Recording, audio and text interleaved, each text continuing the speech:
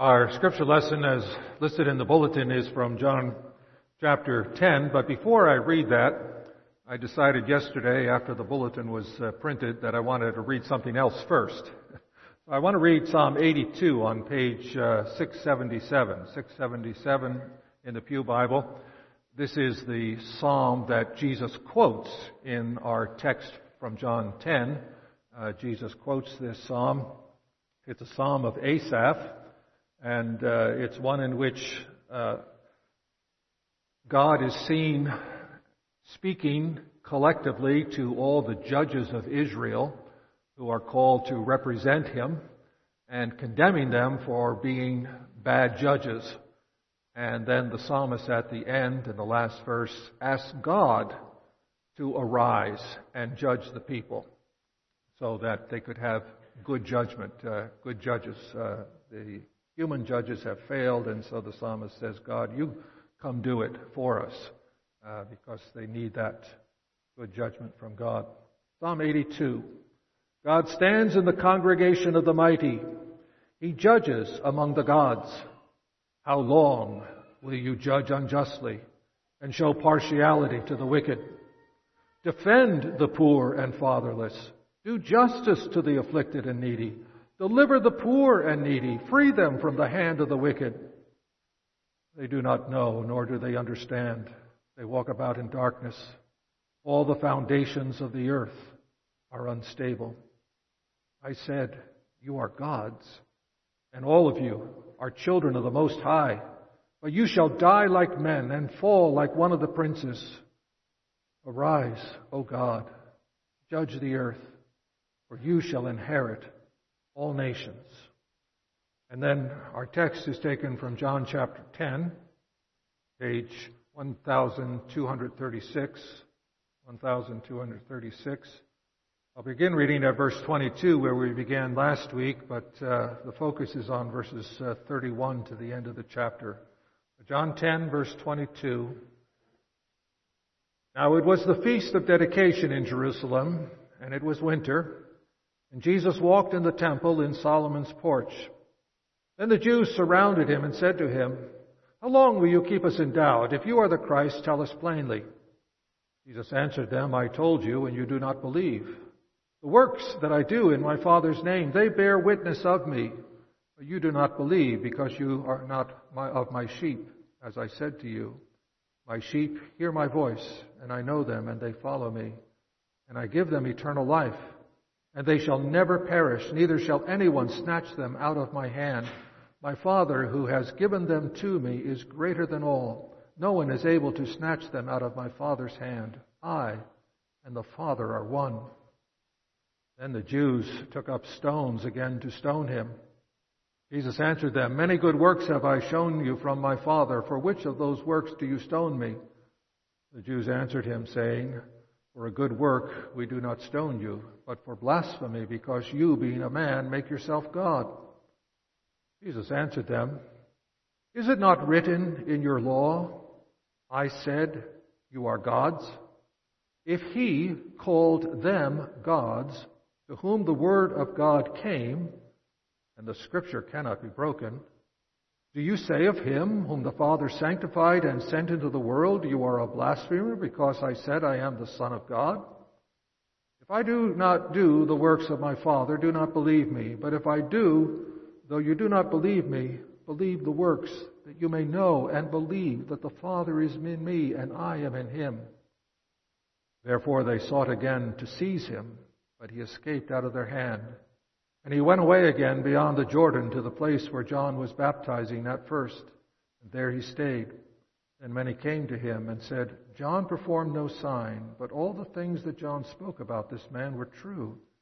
And many believed in him there. Thus far the reading of God's word. May he add his blessing to it. Beloved of the Lord, one of the main themes of the Gospel of John is the divinity of Jesus of Nazareth. That this man, Jesus, whom the disciples saw first at the Jordan River, where they went out to hear John the Baptist preach, this man is also God. That the Word who was with God and was God was made flesh and dwelt among us. And so throughout the gospel, John, the gospel writer, has been emphasizing the divinity of the Lord Jesus Christ, including in the passage that we looked at last Sunday evening, where Jesus says that I and my Father are one. Now that statement taken by itself could merely mean the Father and I are of one mind, which would not necessitate Jesus being divine, because you can agree with God on something and say God and I are of one mind, that sin is a bad thing and love is a good thing. We are of one mind with God on that, but that doesn't make us divine. But in the context, when Jesus says, I and the Father are one, he says that with regard to a promise that he has just made, which can only be fulfilled if he himself is divine. No one will snatch you out of my hand. No one can snatch you out of my Father's hand. No one's greater than God. And if no one is greater than God, and both of us can do this, then both of us are divine. You know, it would be impossible for any mere human to make that kind of promise. No one can snatch you out of my hand. What Jesus is saying there is what Paul says in Romans 8. You know, there's nothing that can separate us from the love of God in Christ Jesus our Lord. Nothing in life, nothing in death. We are secure in His hands, in the Father's hands and in the Son's hands. We're secure in both of them because both of them are divine and both of them are able to keep that promise. And so when he says the Father and I are one with respect to this promise, it means that Jesus must also be divine. And the Jews recognized that he was making himself equal with God, and so they took up stones to stone him because they didn't believe it. They didn't believe he was God. They thought he was a mere man claiming to be God, when in fact the truth was he was God who had become man without ceasing to be God. Well, they're about to stone him, and Jesus decides to talk to them, which seems like, from my perspective, a crazy thing to do. It's talking to them that has riled them up so that they're ready to stone him, and he wants to talk to them some more. But Jesus is wiser than any of us, or at least wiser than me, and he knows what he's doing here. And he speaks to them about their scriptures. And it's what he says to them from Psalm 82 that I want to consider with you tonight. We want to look first at the fact that Jesus makes reference to Psalm 82 as your law. Now, you can look at that expression, your law. Does it not say in your law that Jesus is somehow distancing himself from the Old Testament, saying it's your Bible, it's not mine? Well, that would be an entirely wrong inference to take from the expression your law. We know from other parts of the Bible that Jesus very much considers himself to be governed by the Old Testament.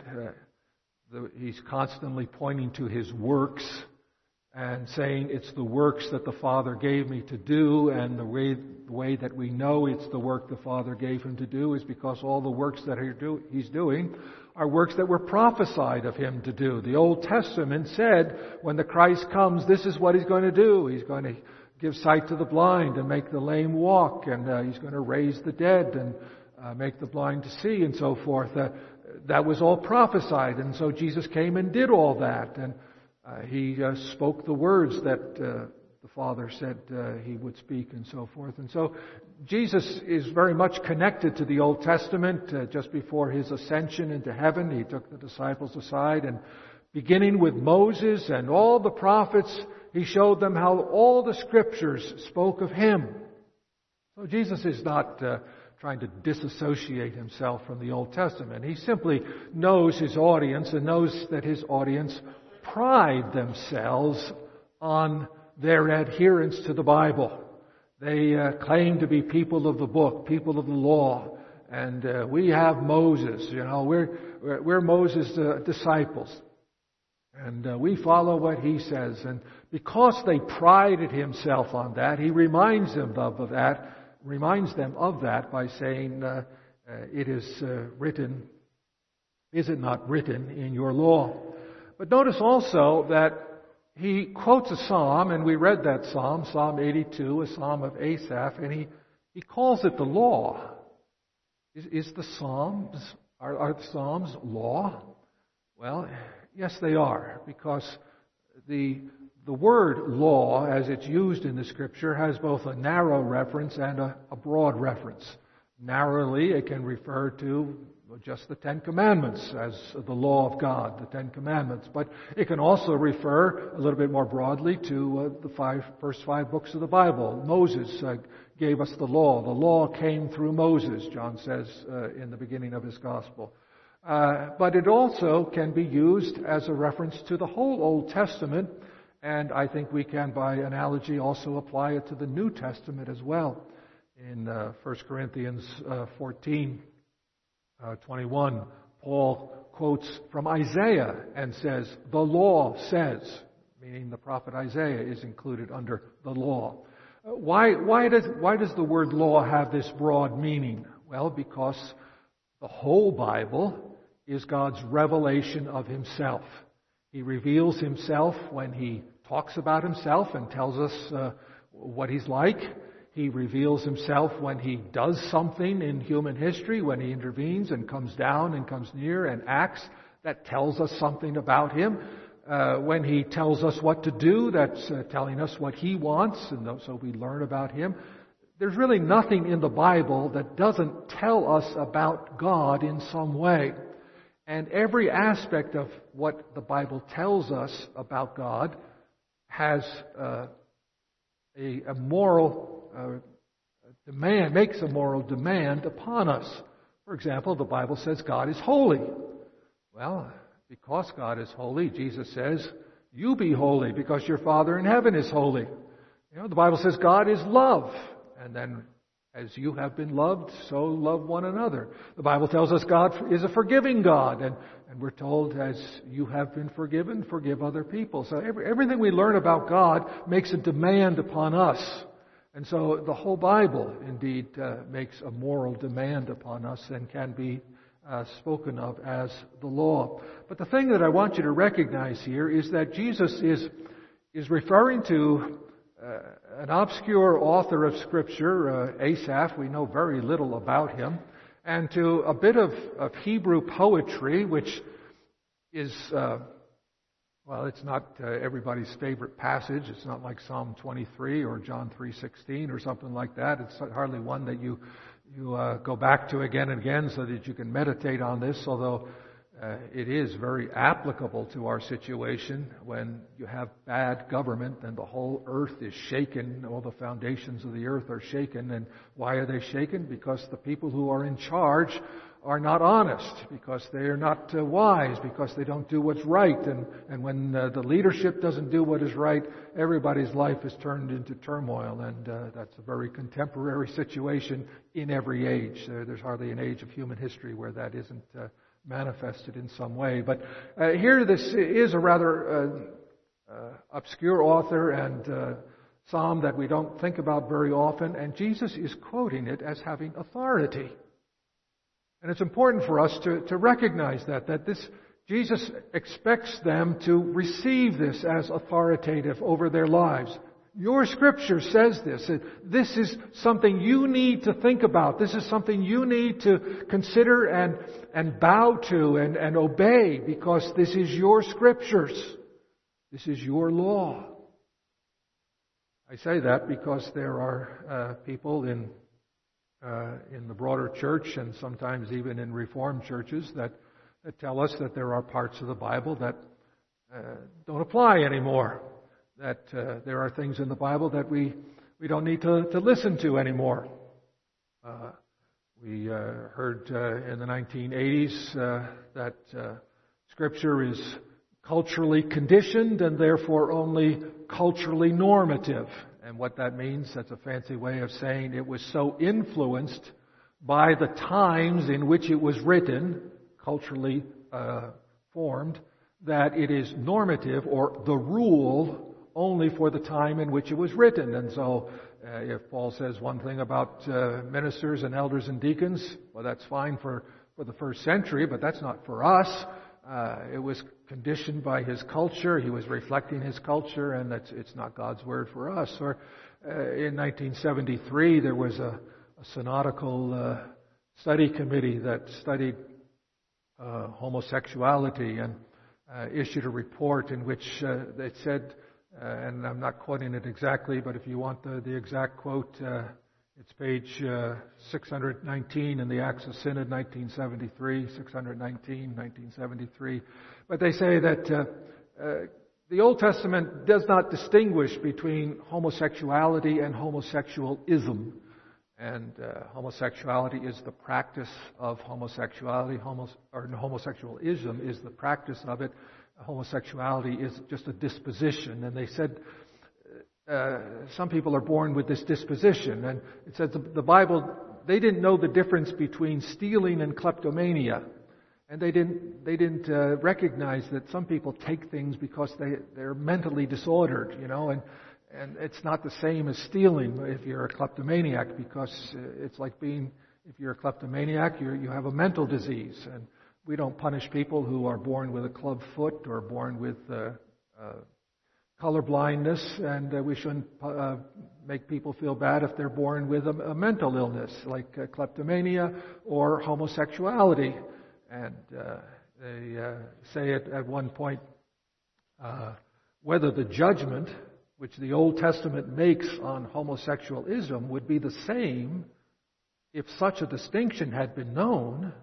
We cannot say at this point, but therefore we cannot apply the Old Testament prohibition without considering whether our knowledge of homosexuality may not modify to some degree our moral judgment about the homosexual practices of such persons.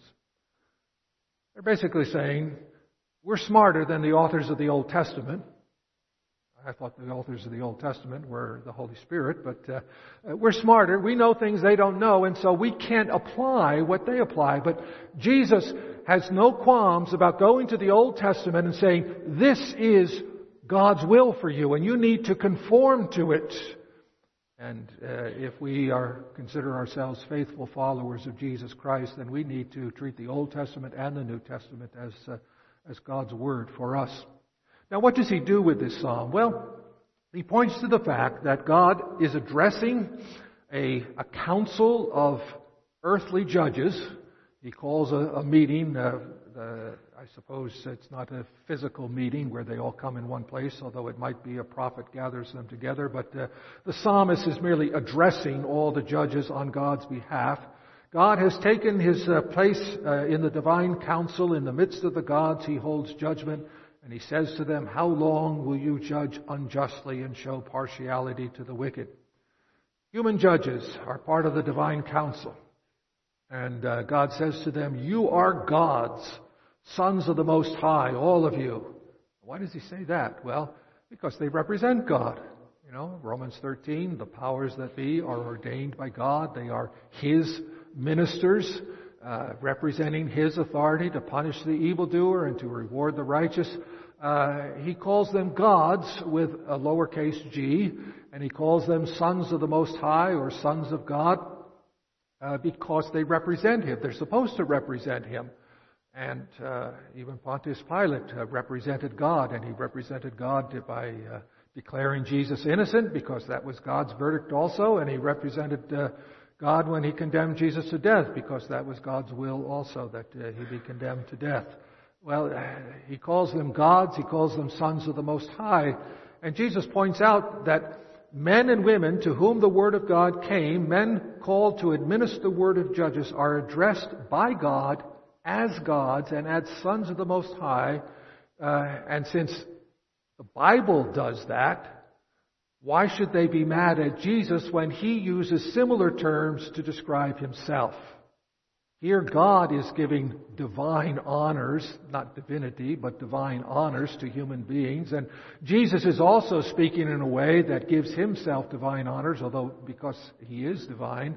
And they say Jesus is saying, if the Scriptures can say this to humans, why are you mad at me for saying those kind of things of myself? Now, this doesn't prove Jesus' divinity, and take it by itself, all it would do is prove his humanity. But he does not leave them there as if he were only admitting that he was a mere human.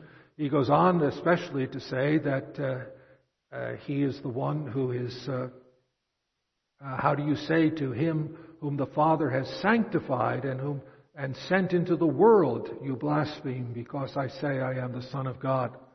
Now he identifies himself as one the Father has sanctified and sent into the world. What's that all about?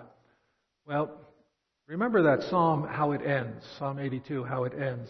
It ends with that call from the psalmist, arise, O God, judge the earth, for you shall inherit all nations. Judge the earth, for you shall inherit all nations. He's asking God to come do that. Now, what do we know about Jesus and judgment? Well, we know from John 5 that all judgment has been given by the Father to the Son. And what do we know about Jesus with regard to the nations? Well, we know that he's supposed to inherit the nations. Judging and inheriting the nations is something that belongs to Jesus. And so I'm convinced, and there are others also who believe that Psalm 82, verse 8, where it says, arise, O God, judge the earth, for you shall inherit all nations, that verse is fulfilled. God answers the psalmist's request by sending Jesus into the world and entrusting all judgment unto him and giving him the nations as his inheritance. And so when Jesus says in verse 36 of our text in John 11, do you say of him whom the Father sanctified and sent into the world? Jesus is making reference to that. Now, I don't think his audience at that time understood that he was referring to verse 8 of Psalm 82. But John, the gospel writer, records this so that we can see the connection and see that Jesus isn't just saying, well, I'm like the human judges and I can give myself words that sound divine, but I'm not really divine. No, he goes on to say those words are certainly not inappropriate for me, but they are especially appropriate for me because I am more than those human judges. I'm the one who comes in fulfillment of Psalm 82, verse 8, to judge the world and inherit the nations. And so again, he is pointing to his divinity. For our benefit, he adds, the Father is in me and I am in the Father. Again, to point the fact that, God is supposed to come and judge and inherit the nations, but the Father is in the Son, and the Son is in the Father, so that Jesus could say to his disciples, if you've seen me, you've seen the Father. We're together in this, in all that we do. Well, take note that Jesus had some success using this argument. In verse 31, they took up stones to stone him. But in verse 39, they only sought to take him in custody. And they weren't throwing those stones at him. He seems to have disarmed them somewhat. They were going to take him into custody. If they had stoned him, of course, they would have been guilty of rioting and putting a man to death without the approval of the Roman government. Remember, they had to get approval from Pilate to put Jesus to death because they didn't have authority to do it on their own. Although the Romans sometimes overlooked that if no Roman citizen was injured, as in the case of the stoning of Deacon Stephen. Notice when the persecution starts, it starts with the deacons. Men, take note of that. And they could have probably stoned him here and gotten away with it if no Roman citizens were hurt. But he does calm them down and is able to get away from them, in part because they accepted his argument that the Scriptures cannot be broken. If the Scriptures say it, then it has to be so. The Scriptures cannot be broken. What does that phrase mean? Let's look into that. Jesus' basic principle here: Scripture cannot be broken. What does it mean? Well, if you make a promise and you don't keep the promise, you break the promise. Your words fall to the ground, so to speak. Your words don't mean anything because you didn't keep your promise. And if you were to make a prediction, say, I know what's going to happen tomorrow, and tomorrow comes and goes and it doesn't happen, then, your word falls to the ground again. Your words are broken. Your prediction of the future is broken. And if you simply say something that isn't true, you make a statement contrary to fact, then that too is a broken word. The fact that Scripture cannot be broken means it cannot be annulled, it cannot be set aside, it cannot be proven false. It is the standard of truth and truthfulness. Jesus here is teaching what theologians call the plenary authority of Scripture. Now, plenary is not a word that we use a lot. I first came in contact with it when I went to a conference and they had plenary sessions and breakout sessions. And the word plenary simply means full and complete.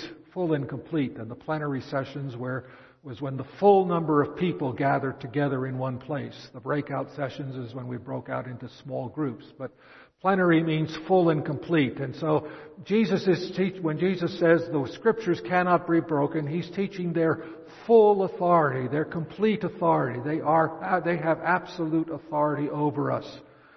Nebuchadnezzar had plenary authority because Daniel said to him, whom you wish to make alive, you keep alive. Whom you want to put to death, you put to death. You're an absolute monarch. You can do anything yourself. You have plenary authority. You have full and complete authority. Well, that's what the Scripture has. It has full authority, and there is no saying, yes, but. The Bible says this, yes, but because of some other thing other than the Bible, we can lay the Bible's authority aside. No, it has full authority. It has complete authority. It's not just the Ten Commandments. It's not just the well-known prophecies. It's not just the red letters in the red letter editions of the New Testament that have authority. It's the whole Bible. Even a psalm by an obscure author named Asaph, a bit of Hebrew poetry, it has authority that can disarm an angry mob if they recognize that authority. Jesus said in Matthew 5:18, not one jot, not one tittle, not one iota or dot, not the smallest part of the smallest Hebrew letter shall fall away, will pass away until the full law is accomplished. This means that you and I should believe the Bible.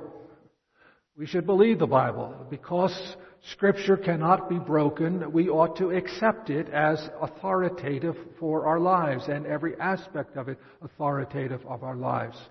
For the first 17 centuries of the Christian era, it was pretty much understood that if you became a Christian, people didn't have to become Christians, but if they became Christians, they recognized that the Bible and the whole Bible was authoritative for their lives. But then came the age of enlightenment, and people began to say, no, we can sit in judgment on all things, including on the Bible, and decide whether we like this part or that part or whatever, and reject this and keep that. And so even in the church you have those who are saying, yeah, it's culturally conditioned, therefore it's only culturally normative, and we have to pray that the Spirit would lead us now to understand what His will is for us today.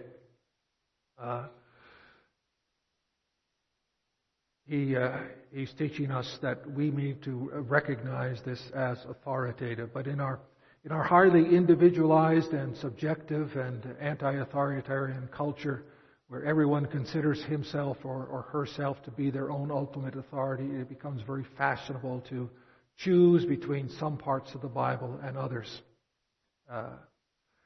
Now, there are those who say, that's foolishness.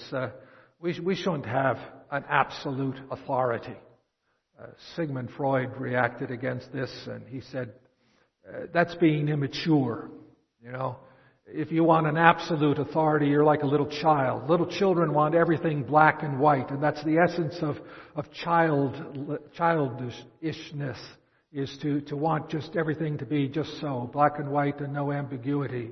But Sigmund Freud said, becoming mature means recognizing and accepting that there are no clear answers.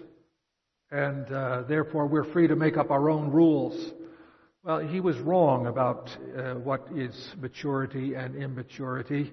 The essence of immaturity is not childishness, is not wanting black and white, but the essence of immaturity is self-centeredness and selfishness and thinking the world revolves around you. Every parent knows what happens at birthday parties when you have several children of different ages and it happens to be one of the younger ones that's having the birthday. He's a little slow or she's a little slow unwrapping the present, and so older brother or sister wants to help them, and mom and dad said, no, it's his birthday, let him open the present, and then the present gets opened, and do the older siblings say, oh, we're so excited for you, we're so happy, we hope you enjoy playing with this toy, and we'll leave you to play with this toy as much as you want? No, that's not what the children say. They say, can I have it now? Can I look at it? Can I see it? Can I take it? And sometimes they don't even ask. They just grab it because everybody wants that toy. Everybody thinks the world revolves around me and my wants are the most important thing. And if I can't get what I want, then I lie down on the floor and pound my fists and kick my feet and throw a tantrum because I want what I want when I want it. That's the essence of immaturity. Teenagers, if you want to convince your parents that you ought to be treated as an adult, then show them that you recognize that maturity means no longer living for self, but living for others and considering others better than yourselves. The true mark of maturity is recognizing that we are creatures of God, created by Him and for Him, and are answerable to Him, and that He's the center of the universe, not us. He's the most important person, and His will for our lives is the most important person. The world also doesn't like the idea that we believe in absolute truth. I was reminded of that again, listening to one of the podcasts I listened to, and reminding me that 20 years ago, when 2 planes flew into the Twin Towers, there were Christians who responded to that by saying, this is the end of postmodernism. This is the end of postmodernism, which postmodernism simply means relativism, no right or wrong, no absolute truth. That's the postmodern world. The modern world believed in truth and pursued learning and so forth, but the postmodern world says, no, everything is relative, and sex is not biological, it's a social cultural thing, and so forth, and everybody is turned within themselves.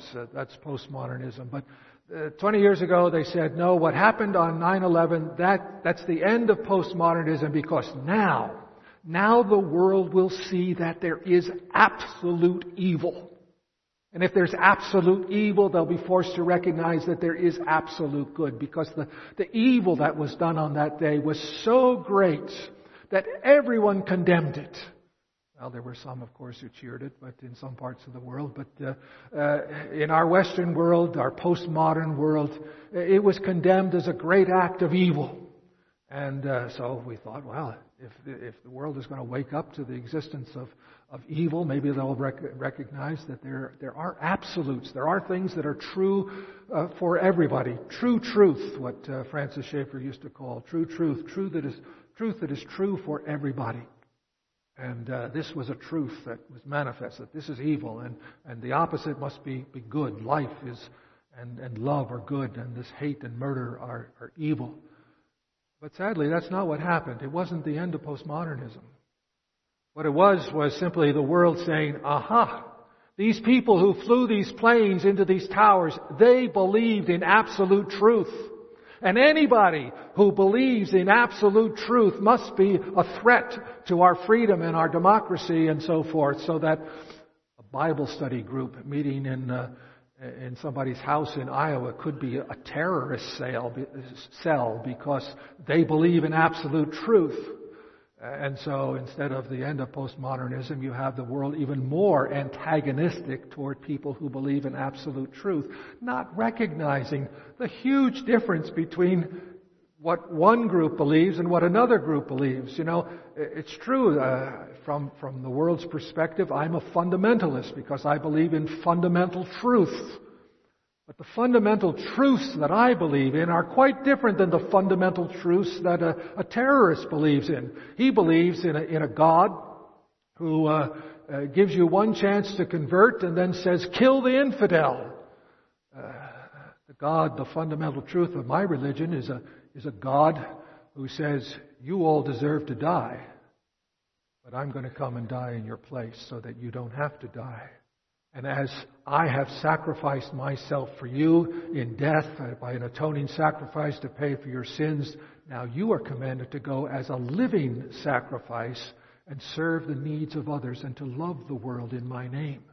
Well, that's a different fundamental, quite a different fundamental. And it's not just the fact that we believe in fundamentals that makes us a terror, but what fundamental do you believe in that makes someone either evil or good? Well, the Bible is absolute truth, and we're called to believe it, and we're called to obey it. Sometimes we get discouraged in our attempts to obey.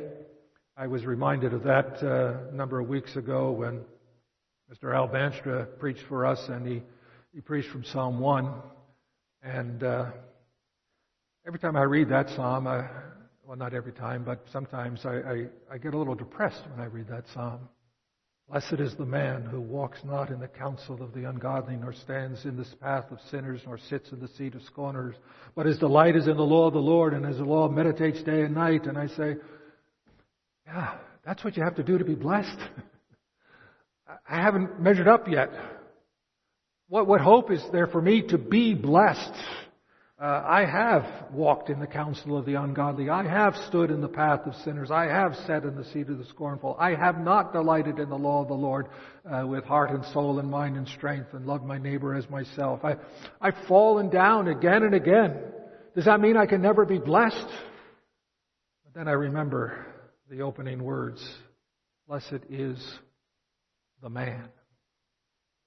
Is there a man who has done this? Is there a man who is indeed blessed for having not walked in the counsel of the godly, nor stood in the path of sinners, nor sat in the seat of scoffers? Is there a man who has delighted in the law of the Lord day and night, and who bears fruit in season, whose leaf never withers, who prospers in all he has done? Yes, there is a man. There is a man who has done that. And it's the man we've been thinking about, the man Jesus Christ, the God-man Jesus Christ. He has done that. And because He has not only done that, but also atoned for our sins, then we, through faith in God, for faith in Him, are forgiven our sins. And not only forgiven our sins, but we're strengthened with His Spirit so that we can begin. Fly just went in my mouth. Excuse me. We can begin to obey the law of God and follow Him in gratitude for what He has done for us. Jesus concludes this passage here by again appealing to the Jews to believe in Him. If you don't believe me for what I say, you should believe me for what I say. But if you don't believe me for what I say, believe me for what I do.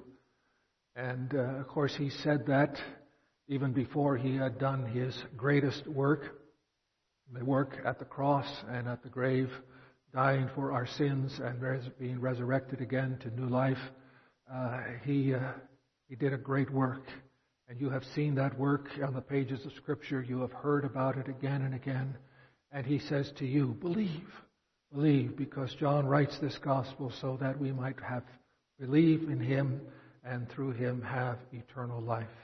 Amen. Let us pray.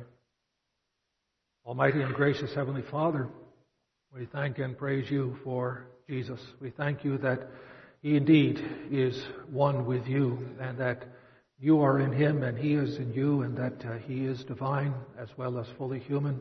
We thank you that he loved us and gave his life for us. We pray, Father, that you would direct our hearts to him in faith, in gratitude, so that we may strive to live under your word, live under your law, in gratitude for all that you have done for us. In Jesus' name we pray. Amen.